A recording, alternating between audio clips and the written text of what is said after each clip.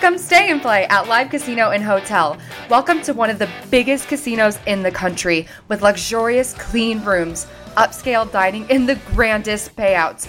Now offering stay and play and all-in packages, including $50 free slot play, VIP parking, VIP casino access, and more. Book now at livecasino.com or call 443-445-2929 at Arundel Mills. Must be 21. Please play responsibly. For help, visit mdgambling.org or call 1-800-GAMBLER. You are listening to 87.1 Caroline Radio, KCGM Bakersfield.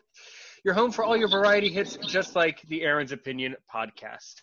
Hey, everybody. Welcome back. How are you? Glad you're having a good week, or glad you had a good week whenever you listen to this. My name's Aaron Richmond. This is Aaron's Opinion, the podcast for blind people where we talk about issues in the blindness community. We're basically everywhere you hear the podcast, from Apple to Spreaker to Spotify, you name it, we're probably there.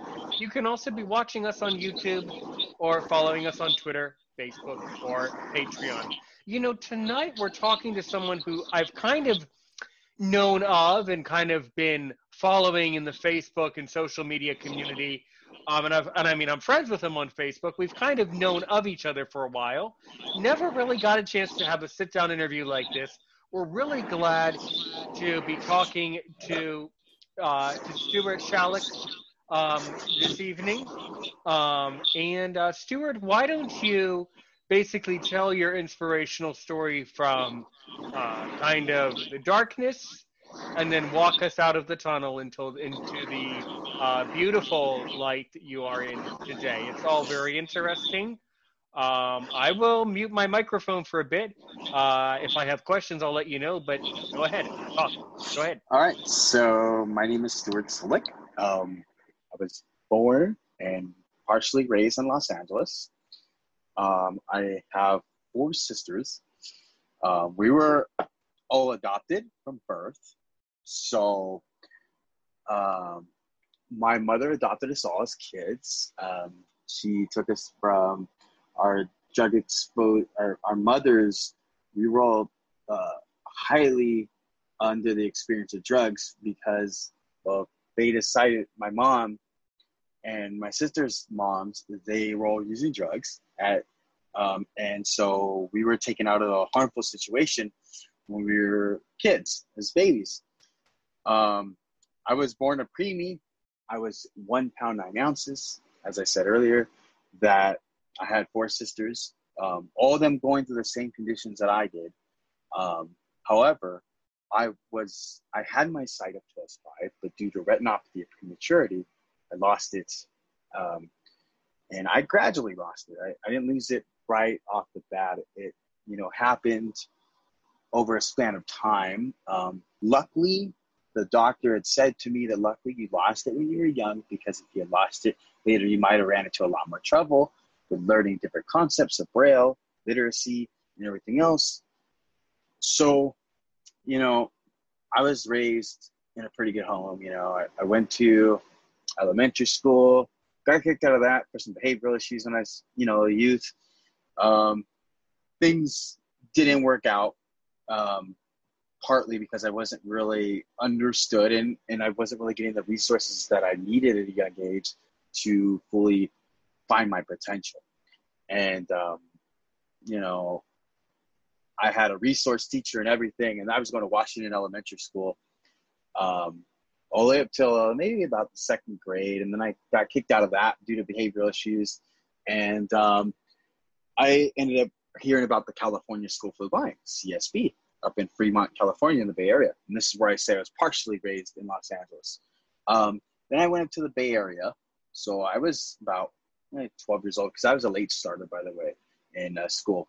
And I went there. I started my journey learning about technology, learning about all the things that, most blind people learn about when they're young and when they're kids, from Braille to understanding how to comprehend Braille, how to learn basic O&M skills, everything from nature, learning from things like in technology, from the Braille GPS, to Humanware, to Apple, to all the different wonderful things of technology.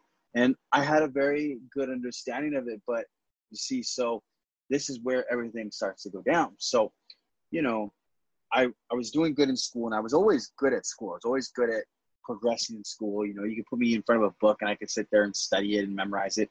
But I always lacked the social skills of a regular person. And what I mean by that is I was always socially different from a lot of people. How I would interact with people, I would not really talk appropriately. I was always very out of control when it came to my behavior. And I would just say things like without a filter. You know, there was no, you know, thinking before I did as a kid. You know, it was just go, you know, do whatever, you know, and just let it all loose and hang out. And the problem is, you know, as me and you both know as an adult, you know, it's socially unacceptable behavior in a lot of situations. So I would, you know, act on impulsively. And you know, it led me down to some bad choices. But what happened was I started the baking career a little young. I got a little taste of it, and this is how I actually started my addiction, actually. So funny story was I got from DOR, they gave me an opportunity. I remember I was maybe about 20 years old, maybe 19, and they sent me off to Enchanted Hills Camp. And that, for those of you guys who do not know that are listening, it is a great camp. It is located in Napa, California. I believe Tony Fletcher is still the operation that oversees the campsite. But unfortunately, things happened to where it got destroyed because of a fire, because of the California fires. But back to the story. So I went there, and the DOR, they paid for me to have an internship as a food prep in a kitchen. And I'm like, oh man, I don't know anything about culinary. I have no experience, you know. So I got there, you know, I showed up. It was supposed to start June 22nd of 2013. And I got there unknowing what was going to happen. You know, I was with a lot of fellow people. And I got there and I met my boss. And he was a totally blind baker. Well, that's what he called himself. But apparently he has had experience in the culinary world as a professional pastry chef, baker. His name is Dan. I don't know his last name, but I guess that's a good thing, so I can, you know, keep that anonymous. But he started, you know, mentoring me, and we would do different things like making breakfast for the campers, and we would do different things in the kitchen, like making dinner, making rolls, making desserts, and everything. And so I got, in that week time, I got to experience it. It was a good thing because it opened my eyes to experiencing, you know, different job opportunities in the workforce. And I really liked it. However, I actually started, I got into the habit of smoking there because, you know, I would see one of my coworkers go off in the closet, and I'd be like, well, why do you always go there and take breaks? And he goes, oh, I got to show you something. And he showed me a vape, and I'm like, oh man, this is, you know, cool. So I remember, you know, youthfully, you know, being all innocent. My microphone was muting. I just started, you know, you tell this story in such a very articulate and lighthearted way. I started laughing at that part. Yeah, that's the material. Oh, what's the, and then they just didn't, all right. So yeah, so he shows you the vape, and then what? Yeah. I took a hit. I remember I took a hit, and I'm like, oh man, I like this. You know, this is cool. He goes, it helps us stress a lot in the culinary world. And I'm like, oh man, you know, because I was working long hours. I was constantly, you know, running back and forth with different trays, you know, hauling, you know, are we allowed to cuss in here? I guess I'll keep it clean. Hauling 100 miles an hour. And oh, by the way, on my podcast, you are allowed to cuss because this is marked explicit. So, yeah, okay. I didn't know what kind of audience we were trying to cater to, so I was trying to keep it a little PG. Okay, so, you know, I was hauling crazy ass, and, you know, I'm going 100 miles an hour. And, you know, so another one of my friends, they showed me weed, and I didn't know nothing. I didn't even know how to smoke a cigarette, for God's sake. So, you know, we were all in a circle after a work shift, and you know, this is one of my friends. We slept in the same, like, bunk. It was a bunk bed because, you know, we were in cabins, and, you know, the Tony Fletcher had us all sleep in cabins to work us together. So we did. So it was late at night, and I got off the shift, and I'm tired, and my friend's like, hey, come with me. I go, okay, innocently, not knowing. And they lit up weed, and I'm like, oh, man, I don't know about doing this. They're like, just try it. Just inhale like you're inhaling, like you're sucking it on a straw. Like, just inhale and just blow out. And I said, okay, I'll just try it. What can hurt? Just a little bit, right? Now, prior to me knowing all this stuff, I had no idea. Well, I knew that my mom was an addict, but I didn't know that the dangers of what it could happen if you are a pre-exposed baby, because I was kicking heroin when I first came out of my mom's womb. And I didn't know that at the time. But I knew that my mom used drugs, but I didn't know the damage that it can extently do and how it can make you physically addicted.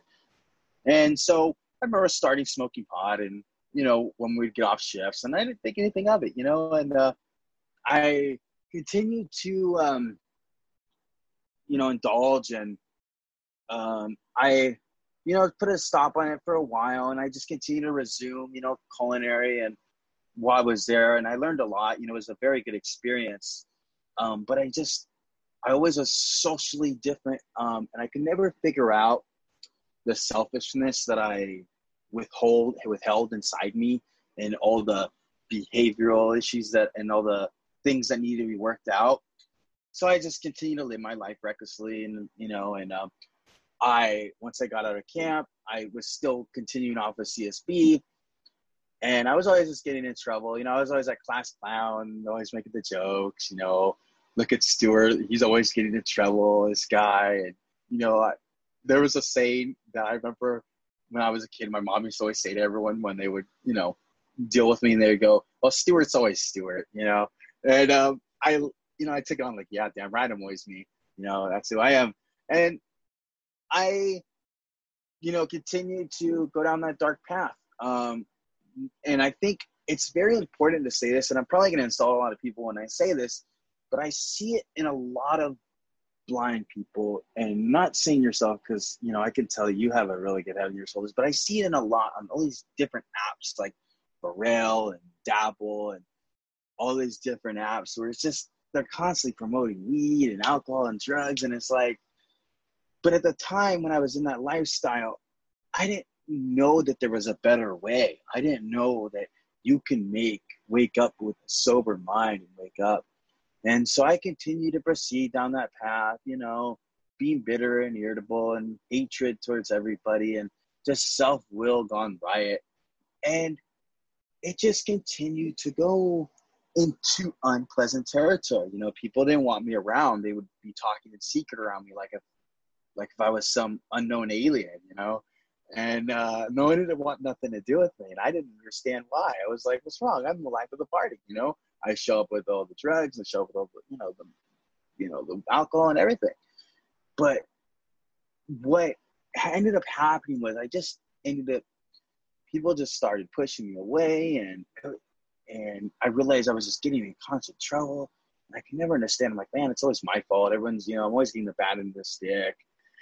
And it just continued to go on and on like that. And I remember finally, after CSB, I didn't have really the best graduation. I remember going into graduation, and I kind of didn't really, I got my certificate, but I really didn't get recognized because there was really nothing good to recognize about me, because I was just this angry kid, just lost in self-will, and I went to college, and I tried doing college, but I wasn't mature enough. I didn't want to see that it required responsibility. It required dedication. All these things that you do in life, it requires the will to drive and the will to get behind the car and, pull out of your parking structure and, get moving on the road. And I didn't want to see that. I thought that I was going to be the passenger of my life and people were just going to drive me around.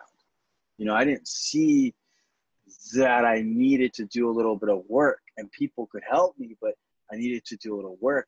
And so I remember after CSB, just sitting at home for about 2 or 3 years, just nonstop, playing the victim, and all this stuff. And it got me nowhere.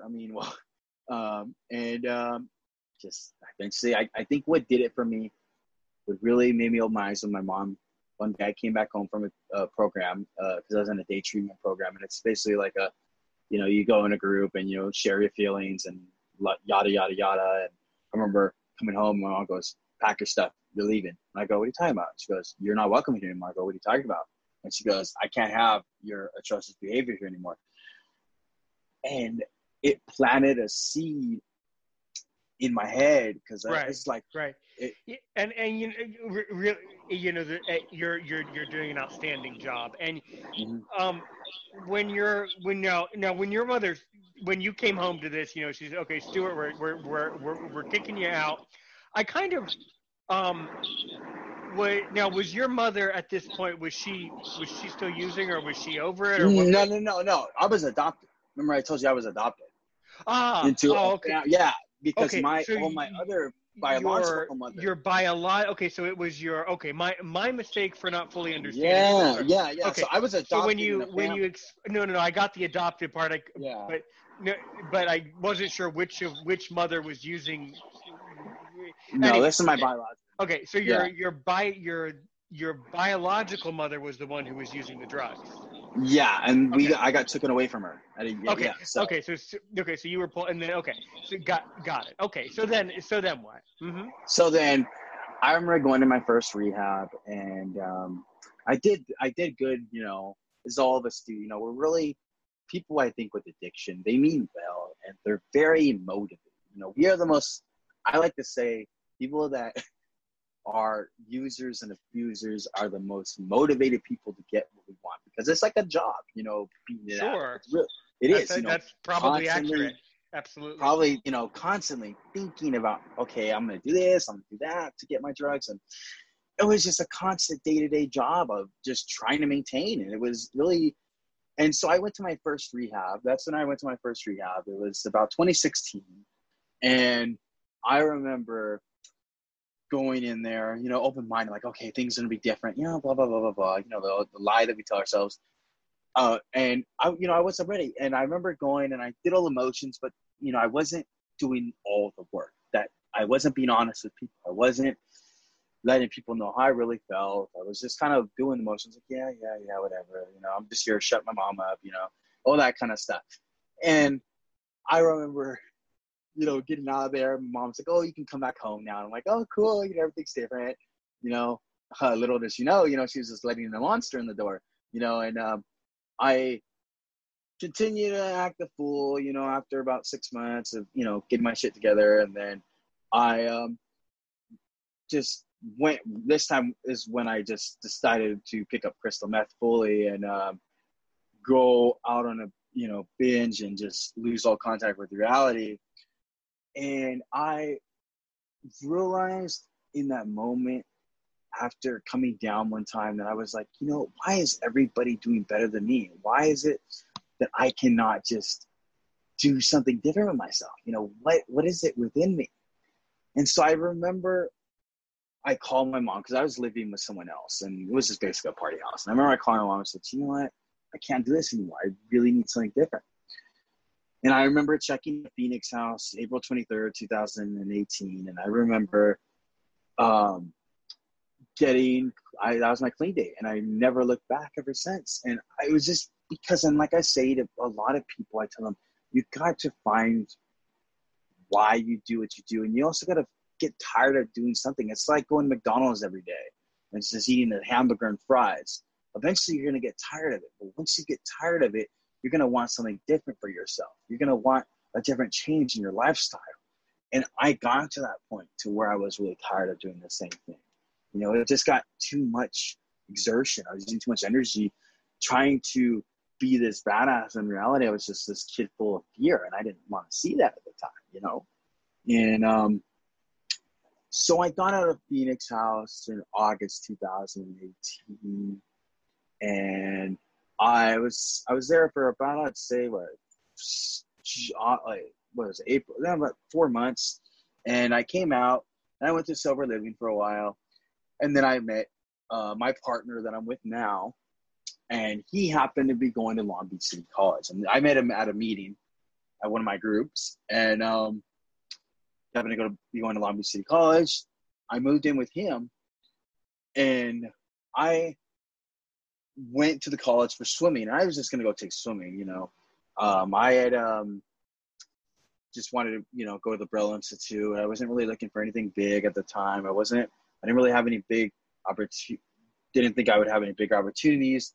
You know, so what happened was I was just walking around like Kane, exploring the college, you know. Well, he was in an anatomy class, and one thing led to another, and I happened to walk down the hallway where the culinary arts department was. And I met the chairman of the culinary arts department, Chef Haley, and bless her heart, she's just a really wonderful woman, you know, at Long Beach City College, and she's still there today. But, you know, so I started talking to the professors, and one thing led to another, and I said, you know what, I want to do this. And they were like, I don't know about this, you know, you're blind, you know, how are you going to get help with this? And come to find out, my partner Roger, he ended up helping me out as a student aide in the culinary class. And, you know, it's been a wonderful experience getting clean and sober and doing this. And you know, I have, you know, at least about 14, about 18 more units to go. No, 22 more units to go, excuse me. And I'll be done, and I'll be graduating in spring 2021 with you know, my certificate in pastry and baking. And what's cool is I have a lot of opportunity now than what I thought I did before. And cooking has allowed me to reach in within myself and find that therapeutic side of myself and let free. And I can just be making a pastry or dessert, and it's almost like I'm just free. And I always say to people, find that thing that makes you feel happy, that you can spend hours doing it, but it's not destructive. It's a healthy joy, like whether it's yoga or something. And it eventually just helps ease the stress. And that's another thing I've been picking up too, is yoga too. And I've been loving it, you know. I've been loving my new life, and it's really great. And I would not wish for anything else. So, anything from you? Well, that's perfect. That's beautiful. Cool. So I mean, in part two, I'm going to start to ask more specific questions. But so, if you really love, you know, baking and being a pastry chef, you probably have made a lot of other food and a lot of other dishes, right? Mainly more in the baking side. So mainly more of the croissants, cakes, and decorative stuff like that.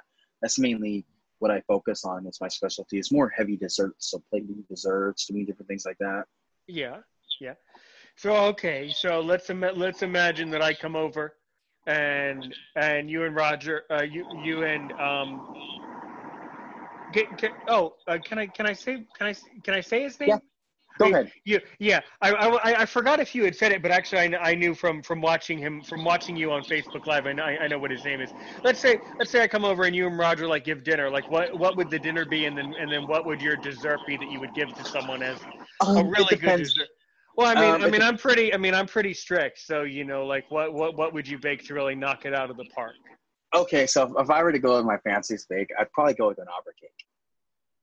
Okay. And an opera cake is a French cake. It's a chican omelette. It's a chican chocolate sponge, which is basically your basic sponge, but it's really flat. So if you think of like a flat cake, and then on top of that, you would spread a nice layer of ganache and coffee buttercream. But what ganache is it's basically, if you were to take equal parts chocolate and you were to take cream, and you were to boil the cream and you were to mix it in with the chocolate, and it turns into like a thick paste. So it's like almost like a thick chocolate paste.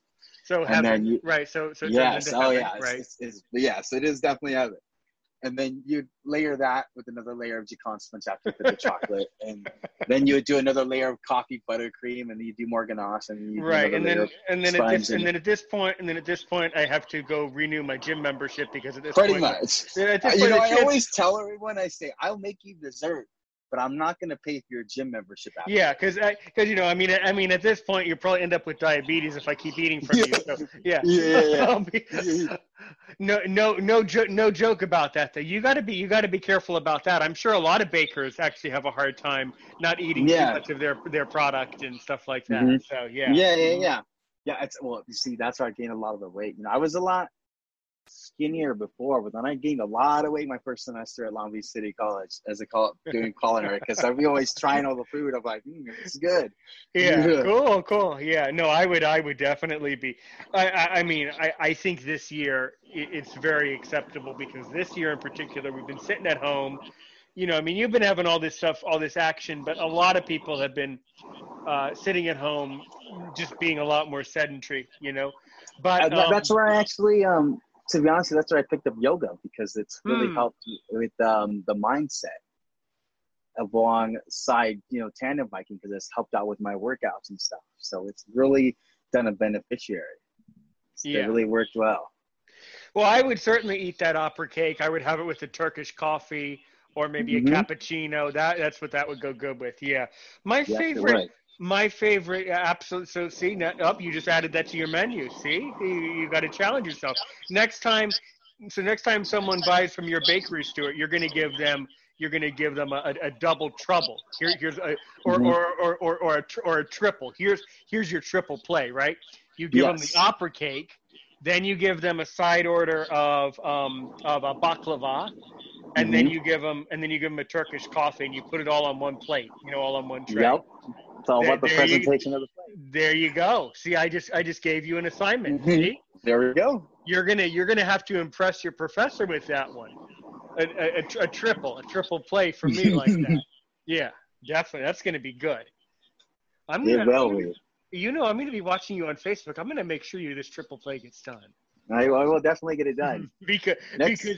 because the truth of it is, I'm gonna stick to you like honey on baklava until you get this triple play done. You'll see a lot more from me next semester. I'll be doing a lot more. I was looking over my syllabus actually in the culinary department, and I'm taking a cake decorating class. So it's just one class I'm actually ready to take. You know what I would say about that? I would say, what a waste of time that is. What a waste of money. Because seriously though, because if you're gonna give me a cake, I don't care how well it's decorated. I care how it tastes. So really, that's just kind of silly. It's like, and then you just like throw away the sugar. It's all sugar mostly. Like that's a waste of money. That really is. It depends on who you're cooking for though, because if I need to cook for someone that's sighted, that's wants a really nice, fancy landscape, maybe of a winter woods where it's like maybe I make a cake roll and I do like a macaron style Christmas tree that's made out of macarons or something really fancy on the plate. It's an eye treat. And just like if you walk into any bakery, you see tarts. Those are really good for your sighted peers because the fruit on top of the fruit tart is very colorful, so it attracts the eye. And, how you present is very important in the industry too. What kind of picturing, because, flavor is good, but also if I can lure someone in with some good visuals, they're going to want to come in and buy. And what's, trending in my area, that's another thing to keep in mind too. Yeah, and I don't know much about that. I've never been to your side of the Mississippi, so I've never been out there to know, what's. There's a lot of good bake shops down here, and Southern California, we have a lot of good bake shops. Delicious one I know is Porto's. That's the popular one down here. It's a Cuban style bakery actually, so they make a lot of good different kind of tarts, cakes, and everything. Excellent. So do you study in this course as we approach our sponsor here, about another minute and a half? Do you study in the coursework, do you learn about, how about the history of baking? Do you learn about other more concrete subjects, the history of baking, or what desserts constitute for all over the world, different regional desserts? Yeah, they have different things, but we started briefly on the history. There's a really good video I recommend if you get your hands on it. It's called The Victorian Baker. It's a really good series. I think PBS put it out.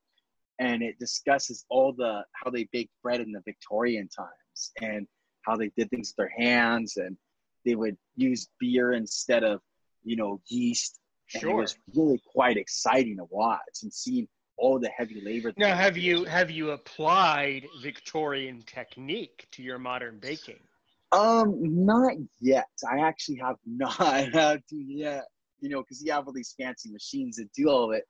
But I have made bread by hand and took in, everything and put it together by hand. And it's a lot of work.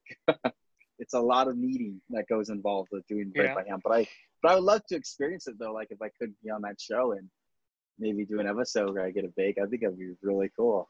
I think it would too. Hey, by the way, Caroline Radio, we'll be right back. Stuart, I do have a question for you after you're done baking or with these cakes. Do you love coffee? I do. Well, I'm so glad you said that, because as a matter of fact, I have just the thing for you. Blended Joe LLC is the sponsor of Aaron's Opinion. BLENDEDJOE.com. They got everything for coffee.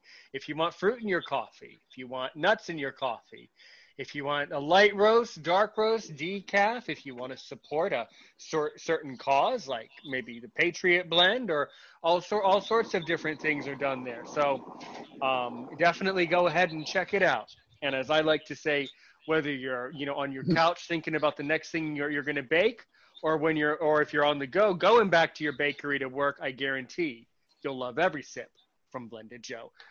Until the 31st of August. 20% off at checkout. Promo code Aaron, AARON. There you go, Blended Joe. Okay, so yeah, really, really cool stuff, man. So let's really get into this baking thing. So exactly how do they structure the classes, and how are you, apart from Roger helping, but how are you getting through the class? How do you basically approach baking from a blindness perspective? That's what blind people would want to know. Go ahead. So from the blind person, I have to write an essay on this. So from the blind person perspective, well, let me just talk about the program a little bit, about Long Beach City College and the program a little bit, and then I'll go into detail how I do things. So in our program here at the college, not trying to be an advertisement person, but there's two different programs. There's a culinary program and there's a baking program. And in the baking program, which is the one I'm in, you start with the Serve Safe class, which is basically a entry level to understanding the certification process of food handling and safety in the kitchen. So as far as temperatures and different things like that, and protocols that restaurants would have to take as far as being a manager of your own restaurant and establishment. And then you go into Intro to Baking, which I already taken, but that's like basically we cover like light breads and different kind of light cakes and macarons and things like that. And then there's intermediate baking, and that's more heavy into cakes and different charlottes and all these other different types of pastry. And then there's what next semester what I'll be taking, which is advanced bakery. And that's actually where we actually get to work in the bakery as a student, and you get to learn how the bake shop works, how it operates, and you're running it for the community in Long Beach. So it's really cool to be able to get to experience that kind of environment, and I'm really looking forward to that. But as a blind person in the culinary program, since I'm like actually the first blind person they have, it was very they were kind of nervous at first because they were, it might be a liability risk, all these things, because they had never experienced it. So they were really open to my suggestions on what would work for me and what would help me out, because this is new for them. So I had to label everything in the kitchen, from the different flours to different ingredients. And I have a talking scale that I got from Maxi. It's a good place to buy stuff if you guys want to get some good accessible equipment. I recommend. I would use that to weigh out all of my ingredients. And I usually have a student aide in my class to help me out with the visuals. So if the professors, because we do a demo at the beginning of the class, and you'll start, mixing the ingredients or preparing ingredients, and we'll just stand around and watch him do it. And my aide will help me out and say, okay, he's doing this, he's doing that. and he'll show me hand over hand on how he's doing it. So I'll get the whole feel of, okay, this is how you're going to knead the dough. You're going to take your hands, cup them like this, you know. So it's very cool that I get to experience this. And then so usually I'll get out all my dishes and stuff, and I'll prepare everything in the class. And I will just make sure, like, if I need visual help, they'll help me with that. Like, since Roger's my aide, he helps me with that kind of stuff, like the visuals in the class. And also, it's as a blind person being in this program, it has its setbacks. You know, sometimes it can be a lot of frustration, is the fact that I feel like all my sighted peers around me are doing better than me. You know, I think it's a constant struggle where I have to realize that I remember Roger. But apparently not, though, or else it wouldn't have gone as well as it has. Yeah, that's just a myth. I think you're doing fantastic. I think you're doing fabulous. And I know, like, Roger had to tell me, like, Stuart, you got to realize, dude, there's other people that are really screwing up worse than you, and they have sight. Yeah. So. And you can't see. You probably can't see the screw ups that they're making, and they aren't going to. So in my mind, I think that I'm like doing like shit, and everyone else is doing like really good, and in reality, like I'm doing pretty good, and you know, yeah, I make mistakes, you know, obviously, but I mean, there's some people that just, for the life of them, they should find a different field. I mean, just being honest, but yeah. But it's definitely a fun experience in that class. In most of the culinary classes, we go really fast paced. We're doing like 5 or 6 recipes a day at least, because, you know, a cake or pastry, it requires a lot of different steps and intricate steps. It's almost like chemistry, you know. It's a lot of things that have to combine to make a certain element, you know. And it can be stressful, but it's like doing math, you know. It's like there's all these different steps to all these intricate problems, but once it all comes together, it's like a beautiful work of art, you know. Definitely, it is an art form. Yeah. I love cheesecake. What's your favorite cheesecake to bake? Just the basic New York style cheesecake is good. Or if you just when I do my cheesecakes, I like to just take some Oreos and butter and lightly mix it together. Just crush the Oreos out. That's the fun part. You know, then you make your cream cheese filling, and then you just spread it on top, and oh my God, it's so delicious. Cheesecake is so simple to make once you learn it. You know what else is good too? You can make a pie with brownies and peanut butter, and you can have like a big peanut butter cup brownie as like a pie. Yeah. That is so good too. Yeah, you can. It probably won't. The softness of it might be a little tricky though. So usually I just make a sweet dough, like a pastry dough. It almost tastes like a cookie, and it makes like a pie, like a tart dough. And oh man, it comes out really good. I'm actually gonna make one tonight, actually, as after we get off of here. So I'm actually looking forward to that. It's gonna taste really good. Mm-hmm. Yeah. So that's what I wonder. I mean, really, how many times do you have to how many times do you have to practice the recipe before you get it? Is it, 8 times, 10 times, years, a lot of times? I can't even count. I mean, part of being in the industry that I'm in, it requires a lot of repetition, and also a lot of experimentation.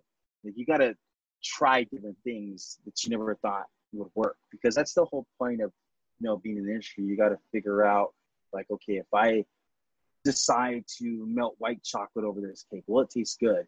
Or, maybe that didn't taste good, so let me try doing some Oreo drizzle on top. Maybe it might taste good on this cake.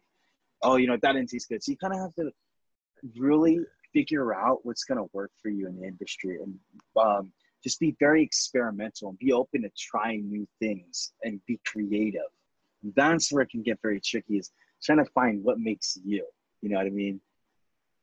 And right. So that it's really all about just being creative and being open to new experiences and new opportunities that come your way. Because because I do practice recipes over and over, but I have to also add a little twist on it. Like, oh, let's see if I play with this a little bit. What happens if you play with this? It's literally like chemistry. It's like a science experiment every time, and it's a lot of fun. Yeah, and I think that's the difference between baking and cooking. Is that cooking is more about, pairing things the right way and having great combinations, but baking is a lot more about did you complete the equation properly in the right order? Yes. Yeah. It's a lot more about that. Mm-hmm. And, cooking is nice, though, too, because when you're cooking, any experienced cook will know, they'll tell you that they don't like baking because it's you have a set of instructions and rules you have to follow. In cooking, okay, well, I kind of brown the meat up a little bit too much. Let me just chop it up and put it in like a stew or something. Or, you know what, you can just kind of, if you mess up, you can just kind of adapt as you're going along and just be creative. But in culinary and baking, you're making a bread recipe and you mess up, oh man, it's over. You have to restart and throw all the ingredients out and restart all over. So it can be very stressful at times. Sure. Yeah. So do they make you start over if you completely, botch your recipe? Then because you gotta complete it on time as everyone else. So there's been some times where I've had to have Roger like, hey, can you go over and like measure this really quick? Because I just messed up on this part right here. Just can you grab the ingredients really fast? Because the kitchen, there's a lot of people running back and forth. So sometimes I have to I'll be like, hey, Roger, can you grab this ingredient really fast? Because I just messed up really bad. Like I remember a couple of times, it didn't happen to me, but it happened to one of my friends, my partners in the class. And we were in a midterm and we were making checkerboard cookies. And I believe instead of putting the powdered sugar in, he ended up pouring the flour in. He did something really bad. He was cited, by the way. He was cited. So I remember Roger saying, Stuart, hold on, I got to run over really fast. And so he ran over really fast. And this is in the midterm, by the way. So this is our midterm. And he had to run over really fast to avoid the professor so the professor didn't see what he was doing because he thought he was measuring ingredients for me. And so it was really good. And so he was measuring the ingredients for him because he messed up. And I was like, holy moly. And Roger told me that story. I'm like, oh my God. That's bizarre. Okay, that's hilarious. And that is weird. I just thought it was really great because I was like, oh my God, all right, now I don't feel so bad. Because I was like, wow. So yeah, that's material. That's a strange one. Well, so what did that other kid get on the recipe? Did they fail? He ended up doing good. No, he ended up doing good because he managed to remake it really fast in time. So it ended up working out good for him. Yeah. But I suspect, in that whole comedy routine with you guys, Roger running back and forth, I suspect that the professor saw what was happening, but they just wanted to let it go and see where it landed. Probably they noticed, but yeah, but it ended up working out good for him, So it was a good experience, and that's the kind of things that happen, in the bake shops and stuff like that. You mess up, you learn, and it just makes you build up on your skill set on how to pay more attention to things and be a lot more present in the moment, I would say, because being present in the moment, step by step, for each step-by-step process is very important in the industry. You can't be distracted by anything because you got to really be focusing on what you're doing because it's money, and every amount that you mess up is going to cost you. Right. So as a professional baker, you got to be constantly making sure you're accurate with everything and make sure you have everything at your disposal because one thing goes wrong and that's it. You lost some money for the day. So it has to be on point. Absolutely. So what will happen? What is your dream in the end after you complete your classes, after you get your certificate? Are you going to start out by just simply working in someone else's bakery, or do you have plans to open your own? I'm probably going to work in someone else's bakery for now, and then probably go for my social science, food and science degree at Long Beach City College. And hopefully from there, I can so I got a couple of friends that work at Disneyland, and they were talking to me, and they said, if you ever need a job, let us know, and I'll put you in. I said, okay, well, when this coronavirus thing ends, because it's a little hectic right now, But yeah, that's kind of the plan. I mean, I'm gonna finish my certificate by June of 2021, and then after that, I'm looking to going either to continue on for the food and science in that same fall of 2021, or just working for a little bit and getting my feet wet, or doing it part-time and doing school part-time. So we'll see what happens. I'm not sure yet as far as that goes.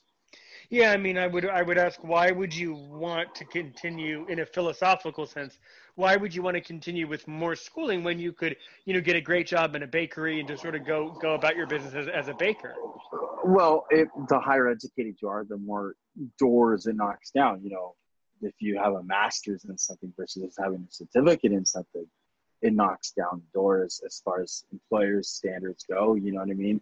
If it's like, do I just want to get a little certificate in law, or do I want to go become a lawyer, and go for a higher amount of pay, which leads me to six figures or more, So you got to think of it that way too, is that the more higher educated you are and the more schooling you have, the more opportunities could be open for you. Right. In that sense too. Sure, good. So, but I mean, then do you think you would always be a baker, like always do that job, or do you see yourself doing other things? I've thought about either, getting into the industry of technology as far as, working with other students and blind people, teaching them how to learn different softwares and stuff. I've thought about that, taking up a certificate in that in computer science or something. But I was kind of like my secondary option. But I'm just kind of playing and seeing where it leads me. I honestly don't know what's going to happen tomorrow, but I mean, I can dream. But with this whole 2020 year has really taught me to expect the unexpected if I've learned anything from this year. Amen. That's true. I mean, I guess, this whole year has been quite a year. It's been a year for me to, do my teaching job from home, get my podcast on Apple, build up my audience, but it's been tough. I haven't had a chance to travel this year. Some other stuff happened more recently that's kind of made it a little more challenging. So it's been an interesting year, but I'm really quite pleased to hear that this college is still running their courses and running classes, even though there's all these issues with health. So in the kitchen, are they being like ridiculously strict about hygiene? I mean, are they like obsessing about it every second? I guess I'm gonna have to find that out in the fall. But what it looks like is we're definitely gonna have to be wearing face masks.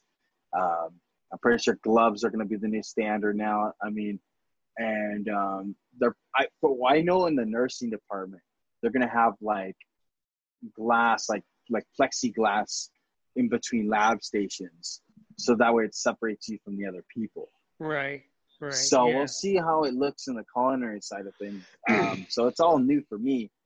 But, I mean, it's going to be partially online and partially in class. Like the lab portion of the class, we will be doing it inside the class. But then the lecture part will be online, probably on Zoom, I'm assuming. So that's So then these people, your professors who are running around the kitchen with you, I mean, obviously they're also professors. So then does that mean in the past that they would also have you sitting in a classroom, with them just talking to you, like lecturing? I would imagine so, right? Yeah. It would be kind of partly lecture and partly cooking at the same time. One of my professors, he had us meet in a classroom before we went into the kitchen. And then my other professor, we just got in the kitchen and just started cooking. There was really no lecture. It was just a demo, and we would follow along with her. And we would do the demo and stuff. So it just depends on the style of teaching. Right. I see. Yeah, because I guess the professor could just shout in the kitchen or just stand there and give a lecture in the kitchen about the main points and then just say, okay, here's what you need to make today, or here's on the I guess they could do it that way, but yeah. Because they actually have in the culinary kitchen, they actually have a camera set up, like, so you have like a picture, like a big rectangular kitchen and like a whole bunch of tables, and then like, with mixers and everything on them, and drawers and stuff, and then like in the front there's like a long marble kind of table looking type ordeal, and that's where the professor does his demo from. And then like they will have like a camera pointed at him, and they'll have TVs hanging down from the ceiling where you can see the professor. Right. I see. Yeah, so you can see what he's doing if you're in the back of the room. I see. Yeah. Interesting. So it's quite amazing. I mean, it's just impressive with all this technology and everything, and how it's able to I know, right? help You us. can. It's really cool. We're making a podcast for Apple. You're also on YouTube. I mean, this is going out to hundreds of platforms. It's going out to all the platforms. All I have to do is push one button, and I just made a show. I mean, it's ridiculous. Isn't it just crazy? I mean, never did I think in a million years that Zoom would be a big thing. Like, I remember Me neither. joking with someone before the NFB convention, and I said, you know what? We should have invested in Zoom before this all happened, because we would have been rich. Oh yeah, but then couldn't we have also said that for Bitcoin? I mean, God knows, if I had only bought one Bitcoin in 2009, I wouldn't have to have a podcast, or I wouldn't. But then again, you know what though? That would be horrible, because number one, in addition to teaching, podcasting is the best thing ever. Number one. Number two, if I had done that, if I had, I don't know, become a billionaire or something, I wouldn't. I would lose all my motivation. I think I would lose. Yeah. Yeah, but then also it opens it. Money opens the doors to a lot of things. Yes, and it can and does, but it depends. I mean, it depends. It depends. It really depends on who you know. Depends on who you talk to. Yeah, and who you know. Yeah. But I mean, as you learned, if you have money, you can buy some pretty dangerous stuff. So yeah, I'm not going to say that money is the answer. I'm not convinced. Yeah, I mean, it depends on the person, though. Yeah, this depends on who you talk to and who you know. Right. Precisely. But who knows? Who knows where this society that we have now? Who knows where we're going from here? But I suspect that we will always want to eat a lot of baked goods, and I suspect that I hope that you will have some sort of a bakery of your own, or at least work in that industry, or something like that. Have you met? Are all of the professors like Americans, or are they from all over the world? So one of my professors, he's a third generation baker from France, and he has a pretty well history in baking. He's traveled all around the world baking. I don't know if you heard of a place called Tavern of the Green in New York. I think it's called Tavern of the Green in New York.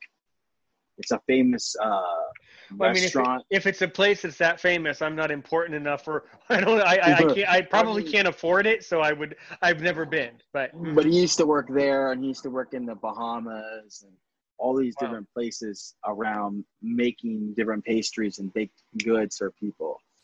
So he's had a lot of experience. And then one of my other professors, funny enough, she actually was a biologist before she got into culinary. Totally different, opposite side of the spectrum. But it's still a science. It's still a science. It's still a where science. You think about ingredients and what things are made of, and so that does make sense. Yeah. Yeah. So she ended up she was a biologist, and then she ended up becoming, a teacher at Long Beach City College. And then a couple of other professors that I know, they own their own restaurants and own, there's the main person there, she's Vietnamese.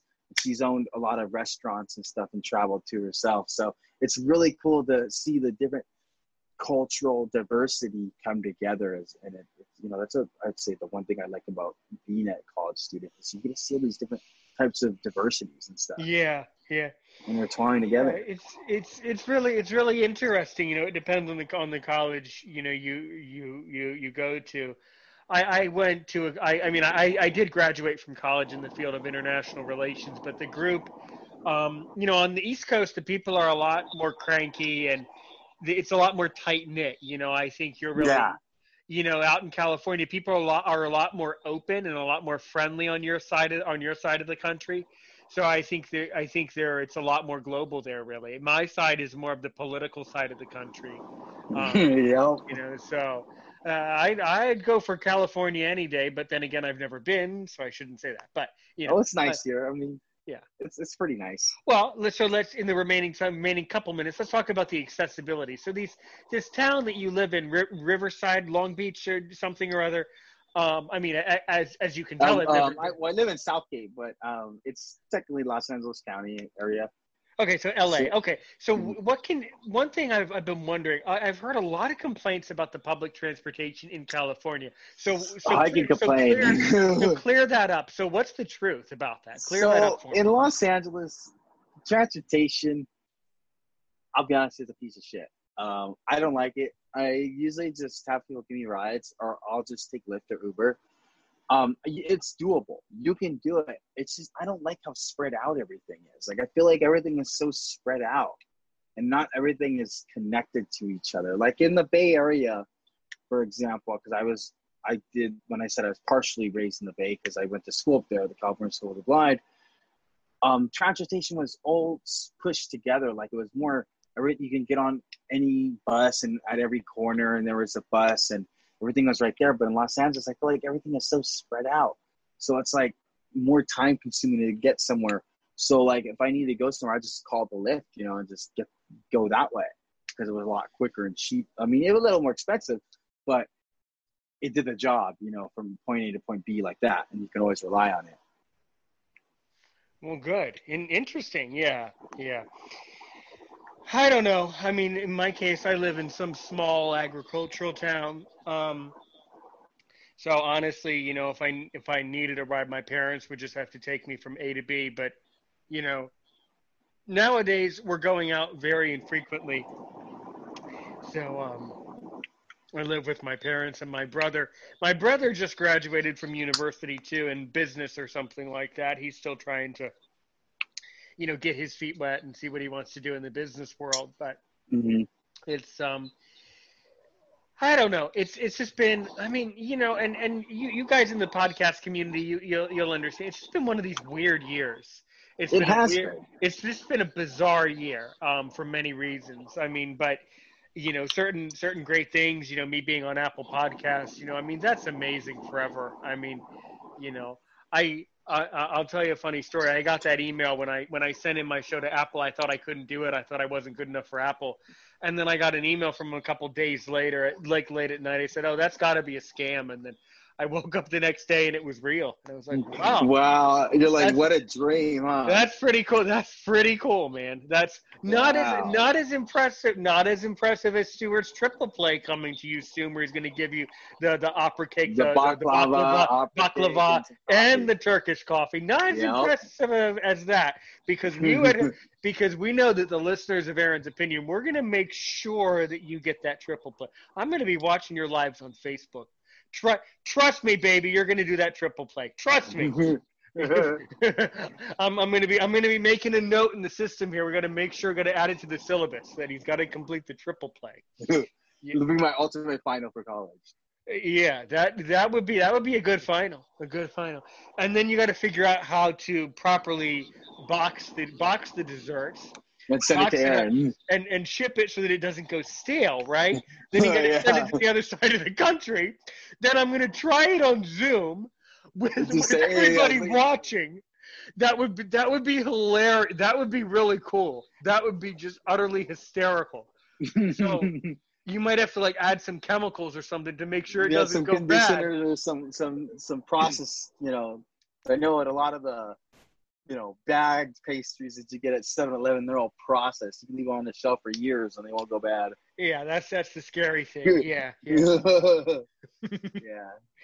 Yeah, there's some pretty scary food these days. I don't know, but that would be pretty cool. In this case, these days, I'm kind of going easy with food because I'm just lucky. I'm just glad and lucky that I don't have the virus.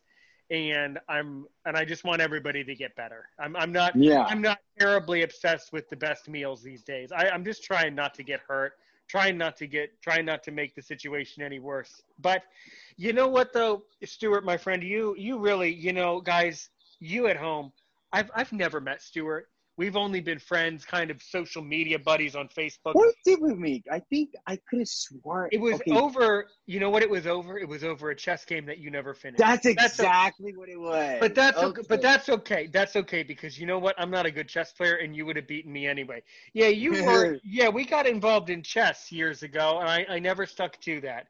But that's all right. Yeah, I remember Bob Rathman was. So you went to the Hatley School for the Blind. I didn't. I never went to that school. Okay, yeah, that's where I learned.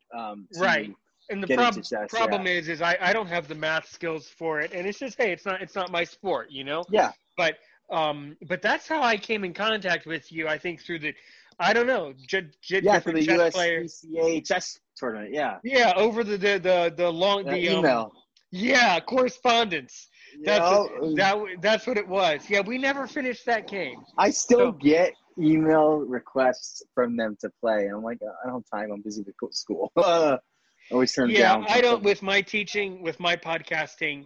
But Stuart, what I wanted to say is you're a great baker and you're a great friend, man. Really, you are always welcome on Aaron's Opinion. In fact, you're gonna have to come back to talk about baklava. We're gonna have to have a baklava talk. But you know what? I'll be down to talk about it. Well, we gotta make sure that you're always included here because you are a magnificent speaker. You have a magnificent story, and you're always welcome on Aaron's Opinion. Aaron Richmond, Aaron's Opinion, the podcast for blind people. We talked about a lot today. All right, guys. Well, I'm gonna go eat some Oreos or some cookies or something like that. And for everybody around the world, stay safe. Have a good day today, and a great day tomorrow. Bye, everybody.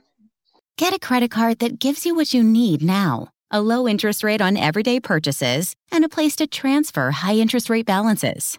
The PenFed Gold Contactless Card is our lowest rate credit card. You can even earn a $100 statement credit when you spend $1,500 in the first 90 days. Join PenFed, and together we can help you keep more of what's yours. Visit PenFed.org/goldcard. To receive any advertised product, you must become a member of PenFed, insured by NCUA. Rule the day the plant-based way with the new vegan mixed berry from Smoothie King.